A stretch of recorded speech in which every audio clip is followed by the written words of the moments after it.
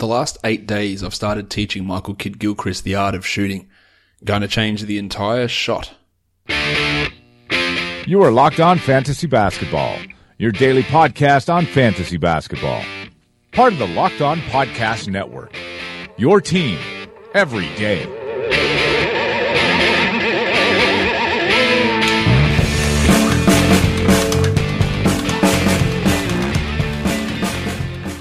Hello and welcome to the Locked On Fantasy Basketball podcast, brought to you by Basketball Monster. My name is Josh Lloyd, and as always, you can find me on Twitter at redrock_bball, Instagram at redrock_bball, and facebook.com/redrockbasketball. We are back with another of the season in review shows, the second for today. We earlier did the New Orleans Pelicans, so if you are seeing this in your podcast feed and you haven't seen the Pelicans one, that was released a couple of hours ago, so go back and check that will be there as well. Just some extra content to while away the hours while we're waiting for these NBA finals to start. So we're going to be talking about the Charlotte Hornets in today's podcast. So let's get to it. Let's get to it indeed. The Hornets are a team that, I guess, disappointed this year. I think that's fair to say. They ended the season with a 36-46 record, which underperformed their point differential by 6 wins, which is a significant amount. A team that I thought had a real chance to, or not a real chance, I thought they would be a playoff team and could actually push for a maybe a top 6 spot, maybe a top 5 spot. Clearly underperformed that. Should have been a playoff team, I think. The absence of Cody Zeller in the middle of the season was a massive reason for their fall and their massive drop-off that they suffered this year to last year. They are a team that's also a little bit stuck in the middle. There's not great young talent coming through. The players they've got have sort of hit their ceiling. So being able to move past this is going to be tough. Steve Clifford's obviously an excellent coach and can get lots out of this team and is able to will them to maybe an 8 or 7 seed spot next year. But the upside from them is not that high. The ceiling is the roof. And getting better from here is not going to be an easy task for the Charlotte Hornets. In the upcoming NBA draft, they do have pick 11 and they also have pick 41, so both of their own picks in the draft. At pick 11, where they go, look, they've got needs at lots of positions. Backup point guard, what they had there was not ideal. Backup wings, although Marco Bellinelli and Jeremy Lamb do a pretty decent job in that spot. For this team, backup big men. Do they look for another backup center? Miles Plumlee was horrendous there, and most likely you're going to see them go for a guy like a Zach Collins at pick 11. I think that would be a decent spot, although Frank Kaminsky showed he can do some stuff fantasy-wise, at least when he plays center. His on-court performance in terms of overall helping the team win was not ideal in that spot, so maybe they look for a guy like Zach Collins to play there behind Cody Zeller, but getting depth at other positions, wing depth at Donovan Mitchell perhaps.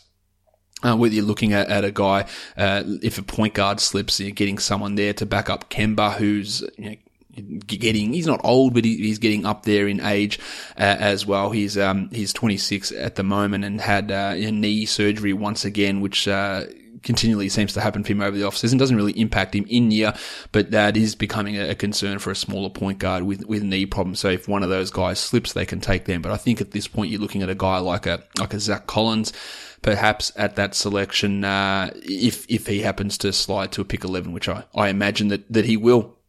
He will move down to that selection. In terms of upcoming free agents, Ramon Sessions has a $6.3 million player option. He was not good for this team this year. Whether he picks that up or not, we don't know at the moment. I think that he probably will. I can't see him getting huge deals above that. Maybe he might decline it, hoping to get a 2 or 3 year deal. But he was a free agent last year and was only able to get the 1+1, a 2-year, $12 million 1+1 deal.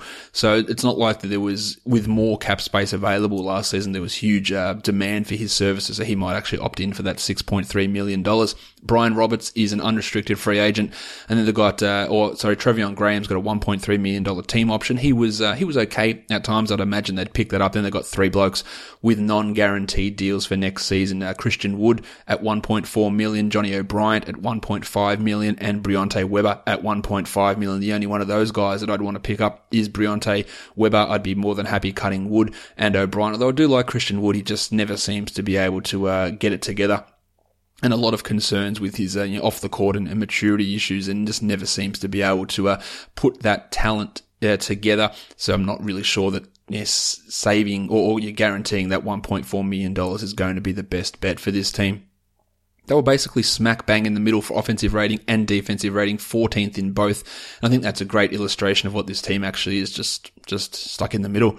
They were first in turnover percentage, so they take care of the ball. It's a real part of what Kemba Walker does, super low turnover guy, and part of what Steve Clifford does as a coach. They were second in defensive rebounding percentage and 27th in offensive rebounding percentage. Obviously, much bigger focus on the defensive glass. Offensive ratings for this team, the highest was Treveon Graham, obviously in limited minutes. Cody Zeller, next Kemba Walker, and then Michael Kidd-Gilchrist, which is a bit of a surprise to see Kidd-Gilchrist that high up in anything relating to offense. Defensive rating, Christian Wood, again, very limited minutes there for Woody.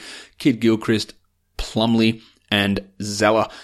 The duo, the big white center duo of Plumlee and Zeller. They had 5 guys shoot 40% on corner threes: Kemba Walker, Brian Roberts, Treveon Graham, Marco Bellinelli, and Ramon Sessions, all small guys, while Batum was a disappointing 33% on his corner threes, something that obviously he would like to improve, and the team would like him to improve as well.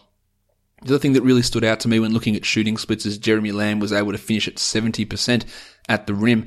He is a guy that is a confounding prospect at times. Steve Clifford gets publicly annoyed with him. We've seen, maybe not as much this season, more the year before, but when he is in there and playing 25 minutes a game, he produces almost invariably.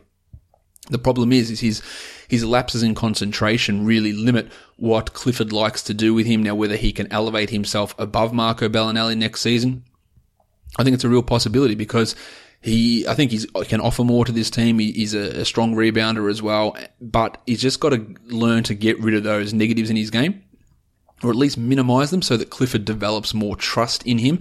And I think that we are getting to that with a little bit with Jeremy Lamb, but finishing at that sort of a level at the rim is obviously an impressive number for him. If we look at the advanced stat leaders, Kemba Walker led the team in PER at 21.3, which is a pretty small amount to lead a team in. True shooting, Treveon Graham at 61.2, and Kemba had the highest usage at 29 and win shares at 8.1. Cody Zeller led the team in win shares per 48 at 0.157 and offensive box score plus minus. No surprise it's Kemba. Defensive, no surprise it's Zeller at 2.3, and overall Kemba Walker had the highest box score plus minus and VORP. He is clearly the guy that leads this team, but don't be so quick to underestimate what Zeller means for this team. He was an absolute monster for them throughout the season, and it does go unnoticed by a few people in the fantasy community because his stats aren't necessarily gaudy, but he is a key part of what they do. And when he was out, they fell significantly. This team ran 5 lineups over 100 minutes, which is a decent amount. And you'll hear me talk about lineups and usage and the amount of minutes that these players get. And there are lineups like the Sixers and the Nets. They had 2 lineups over 100 minutes and none over 200. The Hornets' most used lineup played 783 minutes. It is a massive, massive difference to get all your good players to play together, and it was successful. Batum, Kidd-Gilchrist, Walker, Marv Williams, and Cody Zeller. That starting 5 was a plus 6.8 points per 100 possessions in those 783 minutes. The problem is, as I highlighted when talking about the draft, is their backups aren't good. There's a big drop-off, and they need to really solidify the backup role at pretty much every position on this team. Their best lineup, which played over 100 minutes, was Batum, Walker, Marvin Williams, and Cody Zeller, but replacing Marco Bellinelli for Michael Kidd-Gilchrist get a little bit more shooting on the floor, and that gave them an extra 1 point per 100 possessions, up to 7.8 positive, as opposed to 6.8 for that regular starting lineup that they rolled out there. Out of their 5 lineups over 100 minutes, only one of those was negative, and that was Batum, Michael Kidd-Gilchrist, Kemba Walker, Marvin Williams, and Frank Kaminsky. And that was that time when, or a lot of that time when Cody Zeller was out and Frank was playing at center. So while we loved the fantasy stats that Frank was putting up, in terms of his overall impact on the team, it was not great. Their most used 4-man lineup, Batum, MKG, Walker, and Marv, was a plus 2.5, while their best 4-man did include Frank, actually. Frank, Bellinelli, Kidd-Gilchrist, and Walker for a plus 11.8, which is obviously impressive. He was also in their best 3-man lineup, Kaminsky, Walker, and Zeller, when he played at the 4. I think I like him a little bit more at the 4. That was a plus 14.1. while their best two-man lineup, unsurprisingly, was Walker and Zeller at plus 8.2, while the most used two-man was Batum and Walker at plus 2.7. But Walker and Zeller are the two, probably the most important players in this team. Batum is in there, I'm a big Batum fan, but Zeller is really such an underrated player, an underrated part of this team that it doesn't always reflect in fantasy, so a lot of people might disregard it, but he is, having him for a full season is key for this team being able to provide or get themselves back into the playoffs, I guess is what I am trying to get at there. Let's get into these players now and start looking at them and breaking down some value or how they panned out during the year. Kemba Walker was the number one fantasy player on this team, unsurprisingly, the 21st ranked player overall. He played in 79 games and played 35 minutes a game, averaged 23 points, 3 triples, 4 boards, 5.5 assists, 1.1 steals, and shot 44 from the field, 85 from the line, and 40% from 3. And one of the big things that we used to always talk about with Kemba Walker is his field goal percentage is going to kill you. It's a punt field goal percentage, and that was the case. In 2013-14, he shot 39%. In 2014-15, he shot 39%, including 33 and 30% on threes. Last year, with the addition of Batum, he took his field goal percentage up to 43%, his three-point percentage up to 37%, and his true shooting up to 55%. And then he improved yet again with a 1% increase in his field goals to 44%, and a 2% or 3% increase in his three-pointers up to 40%, and that made his true shooting at 57%, well above average, making him a really super efficient player for a point guard. And in the whole process, increasing his usage from 26 to 29. So getting that bump in true shooting, getting that bump in usage was key for Kemba. The thing is that he didn't actually finish as high in the rankings as what he did last year, 21st last year, 25th this year. And mainly that's to do with the increased performances of other players. Because his numbers were all, like, he scored more points, he scored more threes, he had marginally less rebounds, but more assists.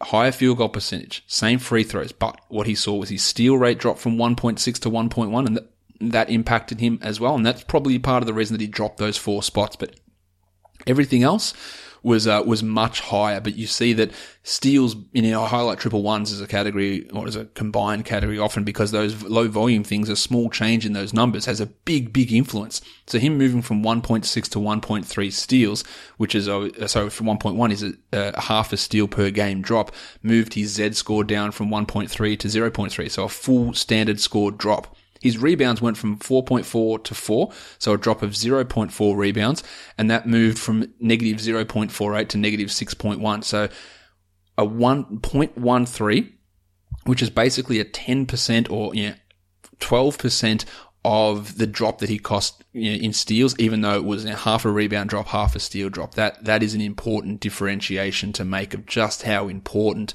those low volume categories can be and how much that they do cause a swing in value for players. And we did see that, as I said, with Kemba Walker during last season. That is part of the reason that he did drop down a little bit. His head-to-head value and his rotisserie value is pretty similar as well. He's ranked 26th post All-Star, 31st pre All-Star. Nick Batum. I think a lot of people were disappointed with Batum this season. He still finished the season as the 37th ranked player, so I don't think that's too bad of a situation for him. 15 points, 1.8 triples, 6.3 boards, 5.9 assists, led the team in assists, 1 steal, 0.4 blocks, 40 and 86, and just 33% from 3. So the 33% from 3 and the 40% from the field is what did cause a bit of a drop in his numbers, but his overall stats for the year, they weren't that different, or his ranking wasn't that different to the year before. He saw his scoring actually go up, his rebounding and his assists stayed the same, his steals increased, but it was that drop in efficiency from 43 down to 40% that I guess some people were a little bit disappointed in. In his head-to-head ranks, he is a better rotisserie player than a head-to-head guy. He was 45th in pre-All-Star and 56th in post-All-Star, so he can be a little bit better in those other numbers in the rotisserie type formats, just because of his solid contributions in many categories. He's obviously signed for a few more years at $20 million a year, and I think he's going to be consistently providing those numbers for at least the next 2 to 3 years. I don't see much changing with Batum. The 6 boards, 6 assists, a steal, 2 triples, 15 points. I think that's a realistic expectation, and hopefully he can get his shooting touch back and get it to even 42, 43% and make him a solid early round selection with significantly high floor, maybe limited upside, but a pretty high floor for Batum. The team was 3.7 points per 100 possessions better off with him on the court, so that's good. I didn't mention Walker. He was 10.1 points, so a huge discrepancy there. Not the best on the team. That went to Cody Zeller at 10.4, but you see how important Walker was, and conversely how horrendous the play of the backups were, which mainly included Ramon Sessions and Brian Roberts at times. Kid Gilchrist. Finally, we got a full season out of Mick. He played 81 games. He played 29 minutes a game. Now, he's never going to be an offensive juggernaut, just the 9 points. But he added 7 rebounds as a small forward, 1 steal, 1 block, 48% from the field, 78% from the line, 11% from 3, which is what we would say far from good, especially considering he shot 43% on his 7 games the year before. But the fact that he can talk about him being a bad shooter and that quote at the start about him re-engineering his shot, he doesn't impact you in field goal percentage in fantasy. His last 4 seasons, 47, 47, 54, 48. There's no negative number there at all. These are all above average field goal percentage. And yes, they're on low volume, so they don't have a massive positive influence on your team, but he definitely doesn't hurt you in that category. Now, he doesn't score much. And he saw his scoring drop to single digits for the first time in 3 seasons this year, just the 9 points a game. But his ability to grab 7 rebounds a game as a small forward, get you and get those defensive stats, which is something we had criticised Kid Gilchrist for a bit. Yes, elite perimeter defender, no stats. But this year, he took his numbers up, which always hovered around the 0.6, 0.5 steals and blocks per game. He took them to 1 per game. So that's a big change in what his fantasy value can be. He was 108th for the season this year, Kid Gilchrist, and post All-Star he was 76th. So a significant improvement there as he shot 52% and 83% from the line in that post All-Star section and got his steals up to 1.3 per game. There's no reason why he can't be a 1.5 steals a game guy and a 0.9 to 1 block a game guy with 6 to 7 rebounds and perhaps get back to 10 points. But he'll need to play more than the 28 or 29 minutes a game to get to those numbers. And I'm not 100% sure that Clifford will allow him to do that just with the way that he'll play Lamb and play Bellinelli in those lineups. And that does limit Kid Gilchrist at times. But towards the end of the year, he did start to play a little bit more. He had that weird patch in the middle where there were some games where he was down to low 20s in minutes, which was frustrating. But he got it back at the end and actually closed the season with 2 double-digit scoring games. And his defensive presence had been pretty strong. So to me, he's a real strong mid-late round 14-team league guy. He's probably a guy you want to take in 12-teamers. But as I often stress, is when I'm making that selection with my last 2-3 picks, I generally want high upside, and I'm not sure Kid Gilchrist can be that guy. But in one of those picks, if I'm just needing some really consistent defensive numbers, rebound, steals, blocks, with no hurting me in efficiency, then Kid Gilchrist is going to do that.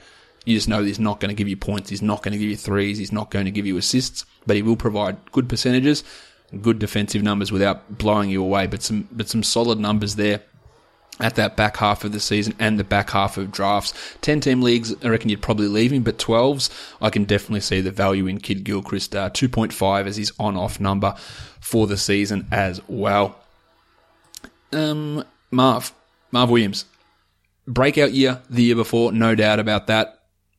Shithouse start to 2016-17, absolutely horrendous, but finished the year strongly. He was the 75th ranked player over the course of the season, played 76 games, 30 minutes a game, 11 points, 1.6 triples, 6.5 boards, 1.5 assists, 0.8 steals, 0.7 blocks, 42 and 87, shooting 35% from 3.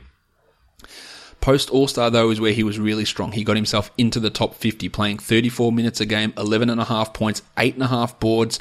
Still the same steal and a block, but took his field goal percentage up, which really brought it home to me. So we saw him play more minutes this year than last year, and in the end, a relatively similar season, but it was really bogged down by the fact that he couldn't hit a shot for the first 2-3 months of the year. He saw his 3-point percentage drop from 40% to 35%, and his field goal percentage drop from 45% to 42%. But as I just mentioned, in that second half of the year, he got those percentages back to what we saw from him. I still think that Frank Kaminsky probably is a better power forward than centre at times, but I'm not sold on that. Kaminsky struggled at centre, he struggles at power forward, but with the way that Marvin Williams is playing, I reckon you might be able to get one more year out of Marv at this sort of a level. He is 30 years of age already, so maybe he can't bounce back to being that same shooter, which was completely out of nowhere that came for him last year anyway. As with the blocks, and he struggled with the blocks at the start of the year, but again, post All-Star, got himself back up to 1 block a game when previously he'd been just a half a block a game guy throughout the rest of his career, and that's the way it started last season, but turned it around towards the end of the year. Can he be that guy that I don't think you want to take him inside the top 50. I don't think that would be a smart move at all. And his head-to-head rank went from 145 pre to 63 post, so not quite as good head-to-head versus rotisserie numbers. And as I said, he was 50th in that rotisserie overall value post All-Star. But he's a guy that I would be happy taking for rebounding, steals, and blocks, much like I would Kid Gilchrist towards the end of a draft, but you get more offensive value out of Marv and you get the 3-pointers, which pushes him, I believe, ahead of Kid Gilchrist heading into next season. And I expect another 29 to 30 minute season with a block a game, a steal a game, 1.5 threes a game, 14 points, 7-ish rebounds. And that, again, has solid value without having significant upside, which you have to, I guess, weigh that against what you've done with the rest of your team. Have you gone all upside everywhere? Do you need some solid value? And Marvin can produce that. Horrendous for the start of the season, really strong at the end, and I expect a relatively strong season from him next season without even sniffing that top 50 zone. The team was 1.9 points better off with him on the bench, so that is, I guess, level of concern, especially when Kaminsky was a positive 1. And he is a guy that I think could challenge Marv for minutes, especially if he does start to struggle in his age 31 season, which he'll be next season. So that does put an element of doubt on Marv, but that's why you'd only take him with one of those last couple of picks. And if I had to pick between Marv and Frank with one of those last couple of picks, I'd probably take Kaminsky, just because what's your trajectory? Does Kaminsky push forward and Marv push backwards? That's probably the more realistic scenario. It might not happen, but if you're talking about realism, is Marvin Williams going to improve or decline? The odds are decline. Is Frank going to improve or decline? The odds are improve. And if they're around that same value, then you take the guy with the upwards arrow rather than the guy with the downwards arrow. But Marvin still is going to have a fairly solid level of consistency just without that level of upside, I believe. There's some decent advanced numbers for him, just bang on average, average win share numbers, average box score plus minus, basically just an average type of player, which there's nothing wrong with being an average type of player, obviously, and a guy that can contribute in fantasy stuff as well, which he was able to do. I also wouldn't rule out the Hornets playing some Kid Gilchrist at the 4 lineups. I think that could work quite well, and that could be an impact for Marvin Williams, but they need to find another wing. They need to have Jeremy Lamb take that next step up to push Batum up to the 3. They need to see if they could find a wing in free agency. Do they look at a guy like a Donovan Mitchell at pick 11 to bring another wing in there to enable Kid Gilchrist to push up to the 4, for Batum to push up to the 3, and for someone else to play there at the 2 instead of Bellinelli, instead of Lamb, if that's the direction they don't want to go, and that will impact Marvin Williams as well. So that does have a level of concern if that's the direction they want to go, and we will see more of that in the draft in free agency. But I can't imagine a guy like Mitchell coming in, being drafted, and they just go, bang, all right, man, you're starting. Here's your 26 minutes as your starting shooting guard, and having that sort of an impact, especially on a team like the Hornets with Steve Clifford. I just don't see that being the case. More likely to see Lamb take a step forward and gain that trust rather than a rookie coming in like Mitchell and being able to do that. Let's get on to Cody Zeller now, because I think he's one of the more intriguing guys. He only played 62 games for the year, had that injury, which was like a thigh bruise, which kept him out for such a long period of time. Played only 28 minutes a game, which I feel is too low. 10.5 points, 6.5 boards, a steal, a block, 57 and 67% from the field and from the line, respectively.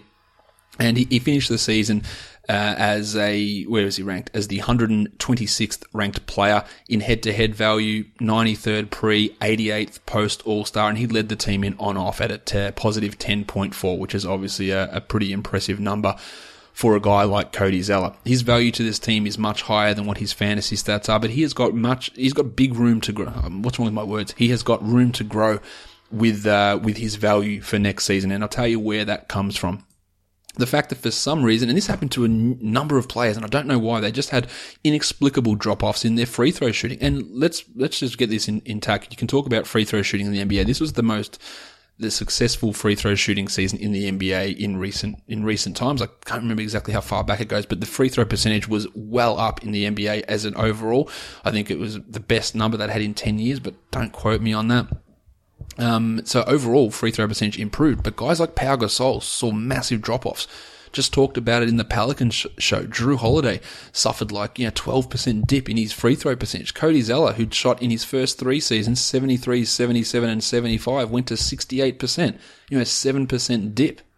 And that's still while he increased his true shooting from 59 to 60 because he shot 57 from the field.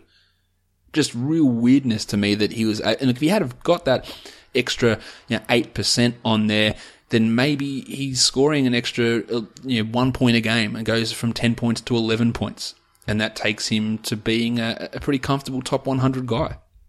His value comes from that efficiency, from those defensive numbers, and from his rebounding in fantasy. 7 boards, a steal, a block, the 57%. If he gets the 77% free throws back, then he becomes an average or a neutral in that category as well and helps him be a solid guy. But much like so many guys on this team, Kid Gilchrist, Marv Williams, where's the upside? There's none. You'd even say it with Kemba and Batum, where is their upside? Yes, Batum's got the ability to improve with his field goal percentage. Zeller can improve his free throw percentage. Marv can keep his efficiency back from that second half stuff and keep that going. But it's not like massive room for growth for these guys. Zeller's never going to be a top 40 guy. He's a low turnover player, so if that's what you dig, then fine. But he's never going to come out there and put up an 18-9 season with 2 blocks a game. He's not going to develop into Brook Lopez and start hitting threes, although I do believe he can hit some threes to a limited degree. But he's not going to come out and start banging into a game like Lopez did. He's going to be a solid player who is an underrated overall contributor in fantasy and helps you with those field goal percentage, rebounds, and the defensive numbers. And I think he's got a real room to grow for next season. His per 36 numbers, 13.5 and 8.5, 1.2 steals, 1.3 blocks. He won't play 36, but I think he needs 32 minutes a night. He is that important to this team. And the fact that he played 28 was not ideal. But we look at, again, what did he do once he actually got fit and healthy at the end of the season? He played 30 minutes a game.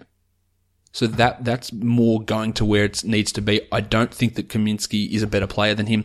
I don't think that Kaminsky will overtake his role. I don't think them drafting Zach Collins is going to impact Zeller. We look at Zeller and go, goofy white guy who doesn't put up big fantasy numbers. But he is ultra important to what this team does, and they were shit without him. They were absolutely horrible, and it cost him missing 20 games cost them the playoffs.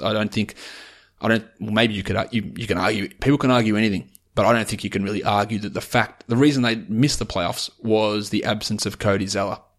His positioning, his box outs, his defense, his crushing screen setting, his efficiency, is key to making winning basketball plays, and he is going to need to play more minutes next season, and hopefully he does, and he can push himself and I guess solidify himself as a top 100 guy. I think he is a top 100 guy anyway, but I reckon he can maybe push to a top 80, maybe at best a top 75, but that might be pushing it. But I think he can be a top 80 guy next season, especially if those minutes go up. But he was super impressive in the times that he played, really, really good defensively.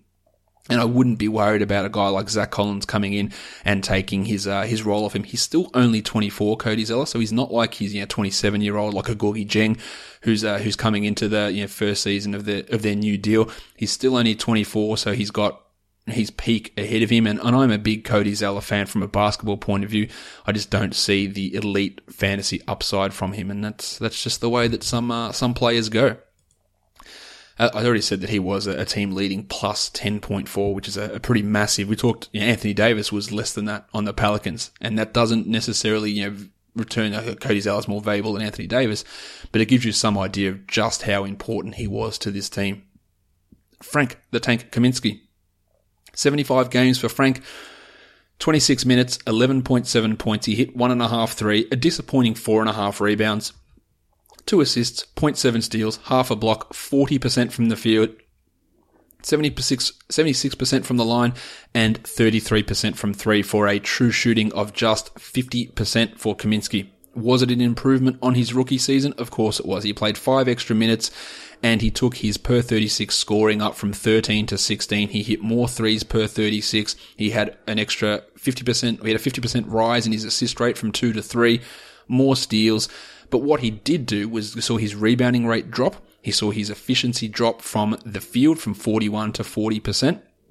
And his 3-point percentage dropped from 34 to 33 and cost an overall true shooting drop from 51 to 50, which is not the way you want a rookie to sophomore transition to go. You want them to take their true shooting up 4%, 5%, increase some of that other stuff. So the fact that his rebounding dropped, his block rate dropped while he was playing more minutes at center than what he did in his rookie season is a little bit concerning, but offensively, he definitely took that step up, became more assertive, became more reliable, and had a stretch during the season where he was a must-own guy from a fantasy point of view because of those numbers he was putting up. The team was 1 point per 100 possessions better off with him on the court versus on the bench, so that's a positive, but overall, his numbers, 198th ranked pre-All-Star, 131st post-All-Star. It's not overly exciting. And that post-All-Star section, he averaged 14 points, 2 threes, but the 4.4 rebounds, the lack of blocks, the low field goal percentage, he's providing guard numbers, but without the assists and steals, and that's what limits him. He's a big man, and I don't care if my big man doesn't necessarily block shots or my big man hits threes or whatever it is, but he's giving a profile of a guard. 14 points, 2 threes, 4 rebounds, 41% and 77. Like, that's the profile of a guard. But then you have 2.5 assists, you have 0.4 steals, and they're the other things that normally come along with that. So not only is he lacking in the big man numbers, but then he lacks in the small man numbers as well. And that is a concern. Now, he is a prime candidate in his third season to take that efficiency and jump it by the 6 true shooting percentage points and become a 56 true shooting guy, a 46 guy from the field, a 37 guy from three. Like, he could very, very easily do that. And that bumps him to maybe being a 16-point scorer in 26 minutes a night. But he needs the blocks. He needs the rebounds to come in to really start to get his value up. I would have no issue, as I said earlier, taking him with one of the last picks in the draft and hoping that maybe they find him some more minutes there over Marvin Williams and that those improvements do come and he starts becoming a real offensive threat and works a little bit on those rebounding stuff. But the difference in play between him and Zeller at center was stark, and it did cost the Hornets quite significantly during the season. So I do think there is still some hope for Frank. He showed enough growth in certain areas, but the regressions in others kept him back. But he was okay during the season. Definitely not a massive negative in, say, defensive box score plus minus, but not a positive in his overall box score plus minus. And the more important thing was just the trust in him on offense, the higher usage, the more shots, the higher scoring, the more threes, all that sort of stuff. But obviously his efficiency needs to take a big step forward as he heads into season 3, where he'll be 24 years of age, really should start to develop into a key piece, but it won't be starting over Zeller. It could be starting over Marv if Marv has an early season falter like he did during this latest campaign. Marco Bellinelli was disappointing in Sacramento. Pretty much everyone is. Came across in exchange for pick 22. He played 74 games at 24 minutes a game, 10.5 points, 1.5 threes. Yeah, very similar to Kaminsky numbers. 2.5 rebounds, 2 assists, 0.6 steals, 0.1 blocks, 43 from the field and 89 from the line, and shot 36% from three. Now, he was really disappointing in Sacramento the year before. He took his field goal percentage from 39 up to 43 and his three-pointers from 31 to 36, which is more in line with career numbers. Got his true shooting from 50 back to 57 as well, and was a really solid source of threes for the majority of the season. He just does absolutely nothing else, and you just don't ever think that he will be. If you want some threes and some scoring on a weekend stream setting in a head-to-head situation, add him. you got a real chance of him knocking in 5 threes over 2 games and giving you 25 points. But he gives you nothing else. And, the consistency is not always there for Bellinelli. And there is a chance that Jeremy Lamb maybe jumps ahead of him. Again, he is an age 30 player. And could he, for a guy that is limited athletically anyway, does that impact his ability to stay on the court as he starts to get toasted more defensively? That will be harder to get more toasted than what he was at times this season. It's all going to depend on the ascendancy of Lamb, whether he can move forward ahead of a guy like Bellinelli this year.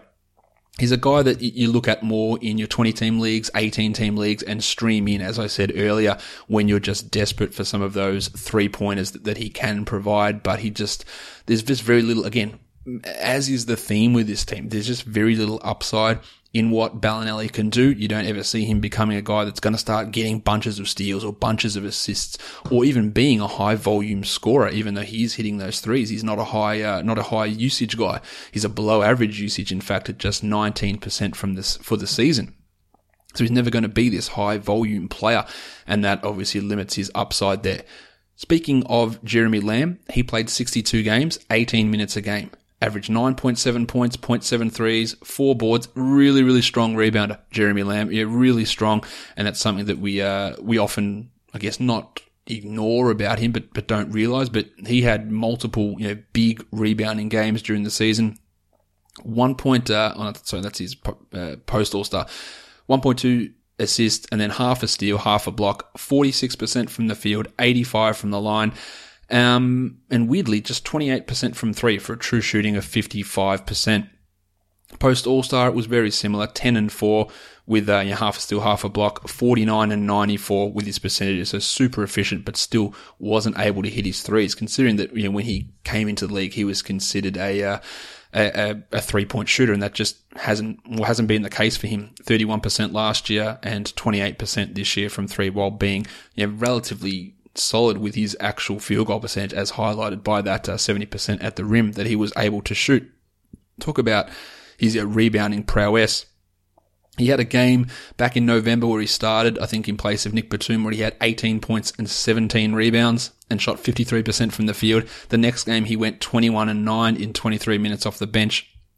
But then he starts to lose faith of Clifford. He went back to the bench and played 13 minutes and had 4-1.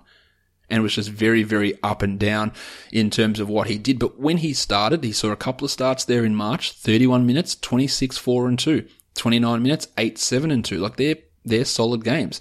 Finished the season with 3 strong performances as well, 17-5, 12-4, 21-5 with 2 steals.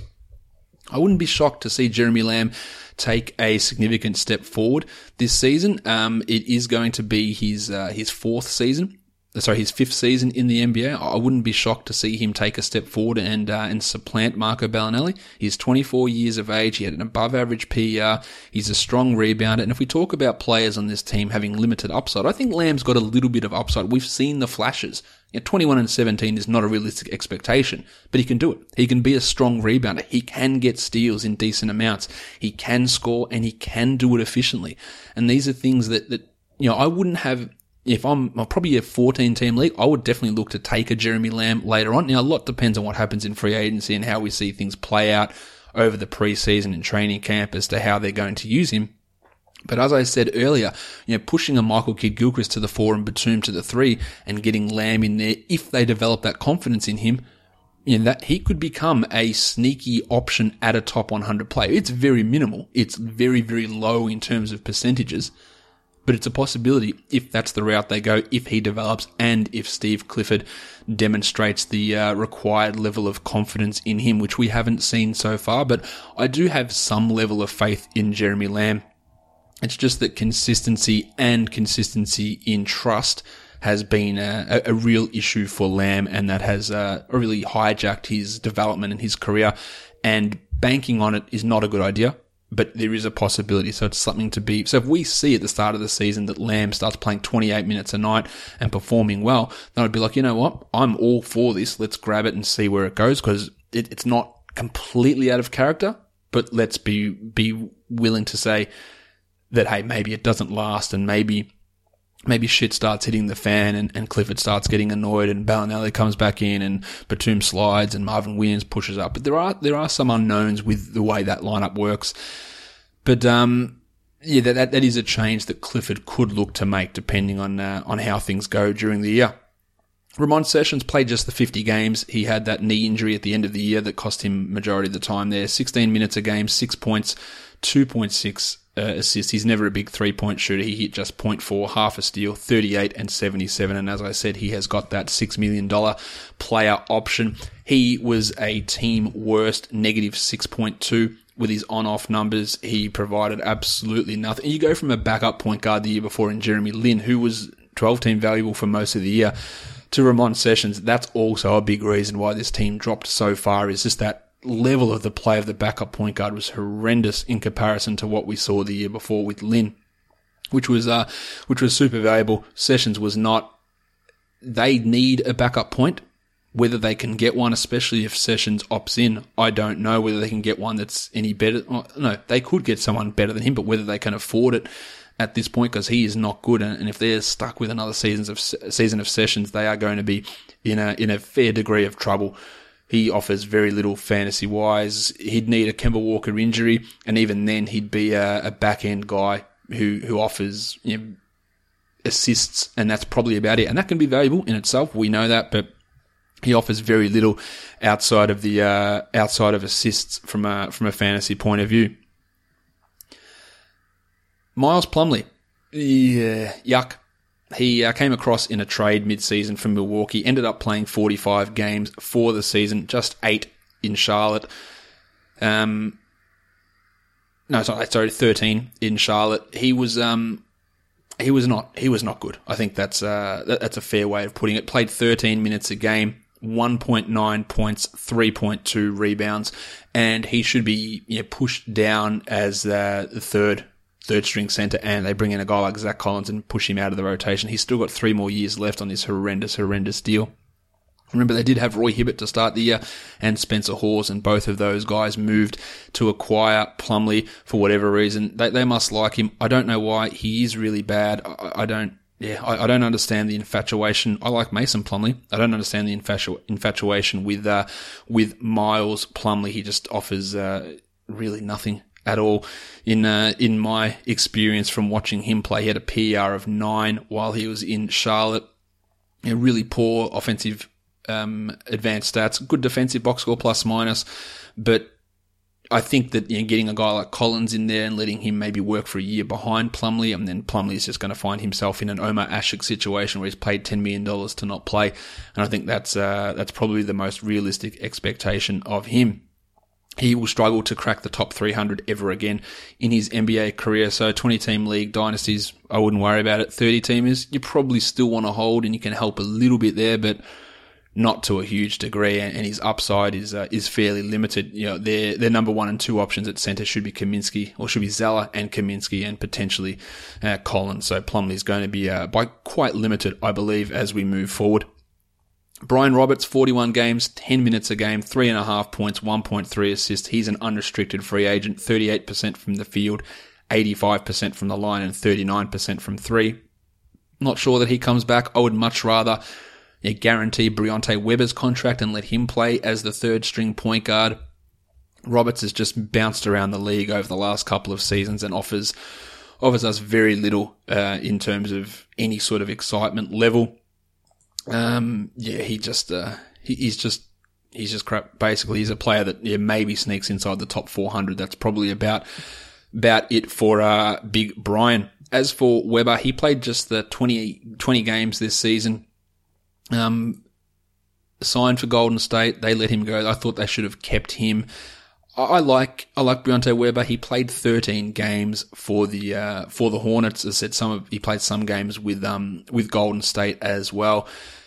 He didn't do a huge amount though to encourage his NBA career in Charlotte. 12 minutes a game. He averaged 3.8 points, 0.7 steals in 12 minutes, which is really where his bread is buttered, and 1.2 assists. He's a steals specialist. If he's forced into a 20-minute-a-game guy, you'd want to stream him just to get a chance at 2 steals a game, which is what he can do. He just doesn't do much more than that. 14% shooting from 3 in Charlotte, 44% from the field. They're obviously not great numbers, and he's not a good free throw shooter either. But he does have that steals upside, so that's why you would keep an eye on him in those deeper leagues, just for the ability, if he found himself with Roberts and maybe Sessions gone, maybe they have the faith in him to play him at 17 minutes, be that defensive pest that Kemba Walker can't be, and get 1.5 steals in 20 minutes and, only give 2 assists and only give 6 points. But those steals, they can be valuable for those deeper formats, which is one of those things that it does make it hard to get those numbers. Now, on-off, he was terrible, minus 12.1 for this team. So that's obviously not a great indication of where his value is going to lie. Trevion Graham played 27 games in his first season, 7 minutes a game, an undrafted player, 2.1 points, 0.8 rebounds, no defensive numbers, efficient, 60% from 3, 48% from the field, true shooting of 61. How much of that is fluke? I'd say nearly all of it. I wouldn't have much in terms of hope for Trevion. I think they do pick up his team option. He's 23. They started him a couple of games during the season when Batum was out. He started one game during the season, had some strong net rating for the year, a plus 11 net rating as well. So he showed some stuff, especially with his defensive work, which was pretty good for this team, but a long way to go for Trevion, and for him to ever become a fantasy option, it's going to take a long way. He is 23 years of age already, so there's not much hope in growth. He was a team worst, minus 13.3 as well, in terms of his on-off number. So while his net rating was great, his on-off was horrible at a negative 13.8, and nothing really stands out about his game as being something where you look at it and go, you know what, there's a little bit of hope here for fantasy. Low defensive numbers, no assists, low threes. Well, he hits the threes obviously at a high rate, but nothing that I'm excited about. Christian Wood, 13 games, 8 minutes a game, 2.5 points, 2.5 rebounds, half a block, 52 and 73. So those numbers, you look at them and go, you know what, shit, these numbers are really, really good in 8 minutes. You look at this guy here that plays 36 minutes a game. You're talking about a 10 and 10 sort of a player with 2 blocks, 1 steal, 52 and 73. That cracks the top 150. The problem is with Christian Wood is, will he ever be able to play those minutes? And the answer is almost a categorical no. I don't know whether they bring him back, and if they don't, I don't think any team picks him up. He has got off-the-court issues, which was part of the reason why the Sixers let him go. Concentration, maturity problems. He's still got the raw ability, and I still do have some level of belief in him, but it's real, real low. And you'd have to be in a league where you can just afford to sit someone on the bench and not have anything happen for a year or so. I think that you're going to see him end up playing over in Europe, or probably Europe next season, or maybe the D-League. And he might come and sign a couple of 10 days at the end of the year, but I wouldn't have too much hope in Christian Wood. And I thought there was a good opportunity for him in Charlotte, but he was never able to do that. So that's 2 teams, and that does eliminate the majority of my faith in him.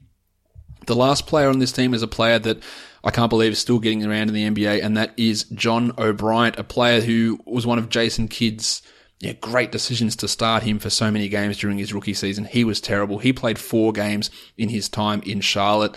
Nothing too exciting. They signed him when they had those injuries to Miles Plumlee and to Cody Zeller, and Frank Kaminsky was their only center. He played 8.5 minutes in those 4 games, averaged 4.5 points, which is probably higher than what you'd anticipate in that sort of a time frame, and 2 rebounds. But honestly, he is just bad. There's nothing redeeming about his value moving forward. Good, solid, true shooting, good, solid percentages, decent scoring rate, but he's bad. He's a bad defender, and I don't really see him being or finding himself on a team as we head into next season, and that's it's not going to give you much fantasy value. And this is why this team had all these strong lineups with their starters, and the bench was horrendous. Trevion Graham, Brian Roberts, Miles Plumlee, Briante Weber, Johnny O'Bryant, Ramon Sessions, Christian Wood. These are all bad options, and they had to play more minutes than they would have liked. And then don't have the high, Kemba and Cody and Batum and that played well. They're not high enough stars to drag those guys forward, and that's where the concern is. Where is the growth for this team, as I've highlighted many times during this show? Questions. Jordan, I didn't mention this earlier. They don't have any stash options of players coming across either. Jordan says, Cody Zeller was really useful in 9-cat when he played. Does he still have value if the Hornets draft a big like Zach Collins? Yes. I think I covered that earlier on. I'm a big fan of Cody, and I think that while they might draft a guy like Zach Collins, as I mentioned earlier, or all the time actually, we overvalue the use of rookies and how much impact they're going to have. Half of them turn out shithouse. Some of them turn into decent role players. We know what we've got in Zeller. Maybe he's not a high upside guy, but he can actually be better than what he was this year, and he is a key to winning basketball games for this team. So, as I said earlier, 9-cat, even 8-cat, he's a top 100 guy. 9-cat, the low turnovers do help him as well, but he can be a valuable guy with the rebounding, steals, blocks, field goal percentage, and hopefully the bump up in his free throw percentage. Kyle Norb, how many times will you talk about how no one thinks Batum is good, even though he's good? I didn't talk about it once, Kyle. Probably because I saw that question in advance. But I will talk about it now that you've mentioned it. And that's not exactly what I mean when I talk about it, when I say no one thinks Batum is good. What I say is that when he has a game, or he has a slump where he shoots 35% for 3 games, people are like, oh, I've got to drop him. Have to drop Nick Batum. He's useless. He's terrible. And they turn on him so quickly. It's not that people don't think he's good, because he'll go through and have these big runs and people go, that's great, look at his numbers. But as soon as he has a downturn in his performance, that is when you harass the shit out of his owner and you buy him low, or you watch the waiver wire, because people will drop him. If he has a 2-week stretch of averaging 11 points on 38% shooting or 34% shooting and a couple of 1 of 9 games, he'll get dropped by someone in some league listening to this podcast. He will get dropped.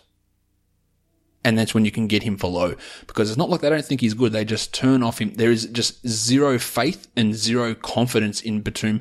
For what reason, I have absolutely no idea. No, that's not true. It's because he played 1 year with a busted wrist while he was divorcing his missus, and it bothered his play for that entire year in Portland. 1 year. Every other year, as consistent as anything, consistently putting up those good fantasy numbers, and that's what happens.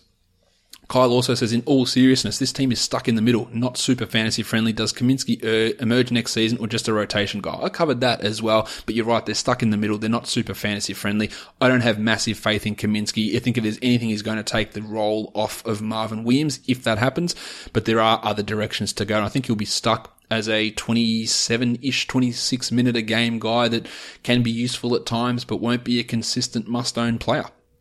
And Kerry Reynolds says, who would provide us the most help in the draft? I do think they need to go with a backup big like a Zach Collins, or a backup wing player like a Donovan Mitchell. If they could get a point guard, great. I just don't necessarily see one falling to them at that spot. So that's the way that I think that they should go. If they for some reason get Malik Monk falling to them, that would be awesome. I don't see that happening. Or Frank Ntilikina, if he falls, you go that direction as well. But I think they'll be looking at a guy like a Zach Collins with their pick at pick 11 in this upcoming NBA draft. All right, that does it for today's second show, the Charlotte Hornets Season in Review podcast. Tomorrow we'll be back with, who are we doing tomorrow? The Detroit Pistons is tomorrow's show, so make sure you are listening to that one, download it, and stay subscribed on iTunes, Stitcher, Google Play, or tune in to make sure that you never miss an episode. And if you do enjoy the podcast, if you could leave a review on iTunes, rate the show 5 stars, it is always super helpful. Follow me on all social media at redrock_bball. We are done here, guys. Thank you so much for listening, everyone. See ya.